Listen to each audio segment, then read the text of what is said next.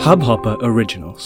To start your podcast for free, log on to studio.hubhopper.com. एक साथ एक परिवार में रहते हुए भी सभी को पर्सनल स्पेस की ज़रूरत होती है। यहाँ तक कि बच्चों को भी पर्सनल स्पेस चाहिए। परिवार के सभी सदस्यों को अगर पर्सनल स्पेस ना मिले तो जीना मुश्किल हो जाता है, दम घुटने लगता है, ऐसा लगने लगता है कि स्वयं का वजूद ही खत्म हो गया हो। दोस्तों, आप सुन रहे हैं प्रोग्राम कारवां यादों का, कहानियों का, कविताओं का, और मैं मधु सुना रही हूँ अपनी ही लिखी एक कहानी पर्सनल स्पेस। मेरी इस कहानी के 3 सेगमेंट हैं। इस कहानी को आप 3 एपिसोड्स में सुनेंगे। तो आइए सुनते हैं कहानी पर्सनल स्पेस। आज हमारी शादी की 10वीं सालगिरह है, पर ऐसा लगता है जैसे कल ही की बात है, जब मैंने नई नवेली दुल्हन के रूप में ससुराल की दहलीज पर पहला कदम रखा था। हर लड़की की तरह दुल्हन बनने के सपनों के राजकुमार को जीवन साथी के रूप में पाने के सपने देख रही थी मैं। पर मन में डर था, आशंका थी कि बाबा तो है नहीं, अकेली माँ मेरे ये सपने कैसे पूरे कर पाएगी। पर वो कहते हैं ना, जोड़ियां तो ऊपर वाला बनाकर भेजता है। औरों का तो मुझे पता नहीं, पर मेरी और अमन की जोड़ी तो ऊपर वाले ने ही बनाई थी। अमन का मेरी जिंदगी में आना महज एक इत्तेफाक था। मेरी सबसे अच्छी सहेली मीरा की शादी की बात चल रही थी और लड़के वाले उसे देखने आने वाले थे। उसके मम्मी पापा चाहते थे कि जब लड़के वाले आएं तो मैं मीरा के साथ मीरा के पास ही रहूं। मीरा अपने कमरे में तैयार हो रही थी और मैं ड्राइंग रूम का मुआयना कर रही थी कि सब कुछ अपनी जगह करीने से रखा है या नहीं। आंटी रसोई घर का काम देख रही थी। अंकल कोल्ड ड्रिंक्स लेने बाजार गए थे। तभी डोर बेल बजी। आंटी थोड़ा घबरा गईं क्योंकि अंकल घर पर नहीं थे। मैंने उन्हें हौसला देते हुए कहा, आप घबराइए नहीं आंटी, मैं हूं ना आपके साथ, और अंकल भी आते ही होंगे। मैंने दरवाज़ा खोला। सामने एक अधेड़ उम्र दंपत्ति और उनके पीछे एक खूबसूरत नौजवान खड़ा था। नमस्ते करते हुए मैंने उन्हें अंदर आने का निमंत्रण दिया। वह युवक मुझे एकटक देख रहा था, देख नहीं रहा था, निहार रहा था। मुझे अजीब लगा, पर उसे अनदेखा कर मैं रसोई घर की तरफ बढ़ गई। ट्रे में पानी लेकर मैं ड्राइंग रूम में आई तो वह युवक मुझे कनखियों से देखकर मुस्कुरा रहा था। सब चुप थे, सन्नाटा था। अचानक से एक आवाज़ आई, मुझे पसंद है, बहुत पसंद है। आंटी और अंकल दोनों हैरान परेशान थे। क्या कह रहे हो बेटा, कौन पसंद है? आपकी बेटी मुझे पसंद है अंकल। मेरे पैरों तले जैसे ज़मीन ही निकल गई थी। मुझे समझ ही नहीं आ रहा था क्या करूं क्या ना करूं। ड्राइंग रूम में सन्नाटा था जो पल पल बढ़ता ही जा रहा था। सन्नाटा तोड़ते हुए अंकल ने कहा, अमन बेटा, ये हमारी बेटी की सहेली रीमा है। मीरा तो अपने कमरे में है, पर लगता है अब मीरा के आने की ज़रूरत नहीं है। मैंने किसी तरह स्वयं को संभाला और भारी कदमों से अपने घर की ओर चल दी।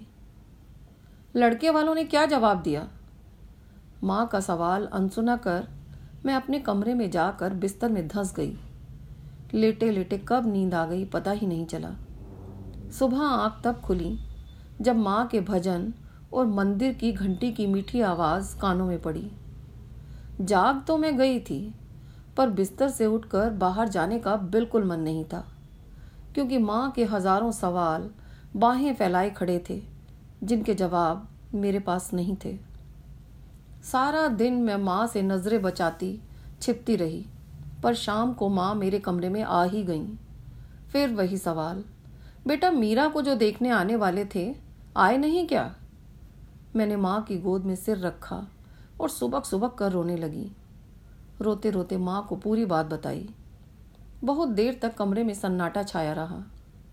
सन्नाटा गहराता जा रहा था और मुझे ऐसा महसूस होने लगा था जैसे मुझसे कोई अपराध हो गया है।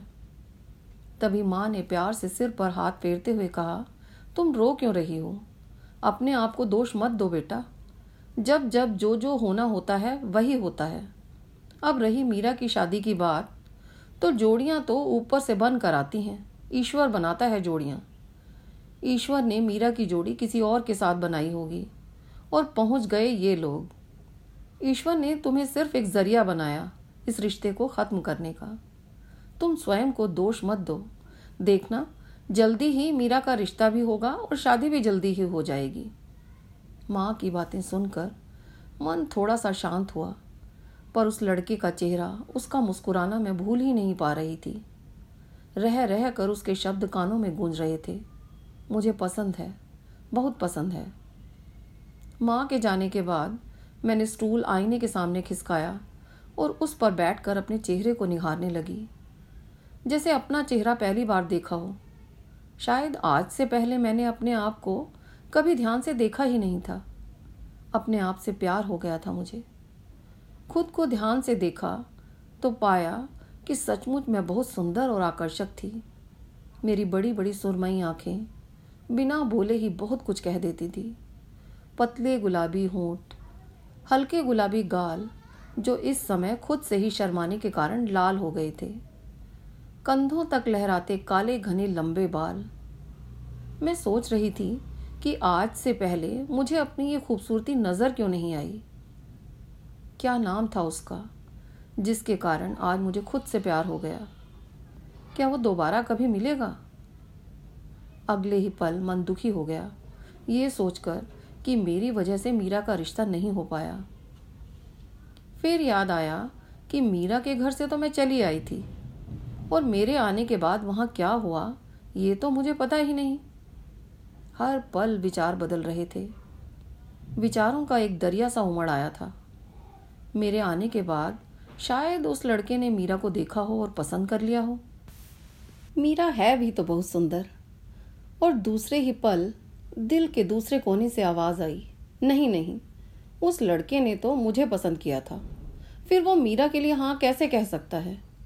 ऐसे थोड़े ही होता है कि एक पल में किसी को पसंद करो और दूसरे ही पल कोई और पसंद आ जाए। दोस्तों, ये था मेरी कहानी पर्सनल स्पेस का पहला एपिसोड। उस लड़के की शादी रीमा के साथ हुई या फिर मीरा के साथ, ये जानने के लिए सुनिए कहानी पर्सनल स्पेस का दूसरा एपिसोड। हम कल फिर हाजिर होंगे पर्सनल स्पेस कहानी का दूसरा एपिसोड लेकर। तब तक के लिए अलविदा। सुनते रहिए हमारा प्रोग्राम कारवां यादों का, कहानियों का, कविताओं का। इस हब हॉपर ओरिजिनल को सुनने के लिए आपका शुक्रिया।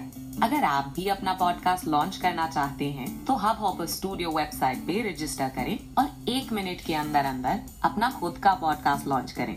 यही नहीं, स्टूडियो देता है आपको पूरी आजादी कहीं भी कभी भी अपना पॉडकास्ट लॉन्च करने की, सिर्फ 3 आसान स्टेप्स में। तो साथ में अपना पॉडकास्ट शुरू करने के लिए तैयार? Just hop on Hubhopper, simply content.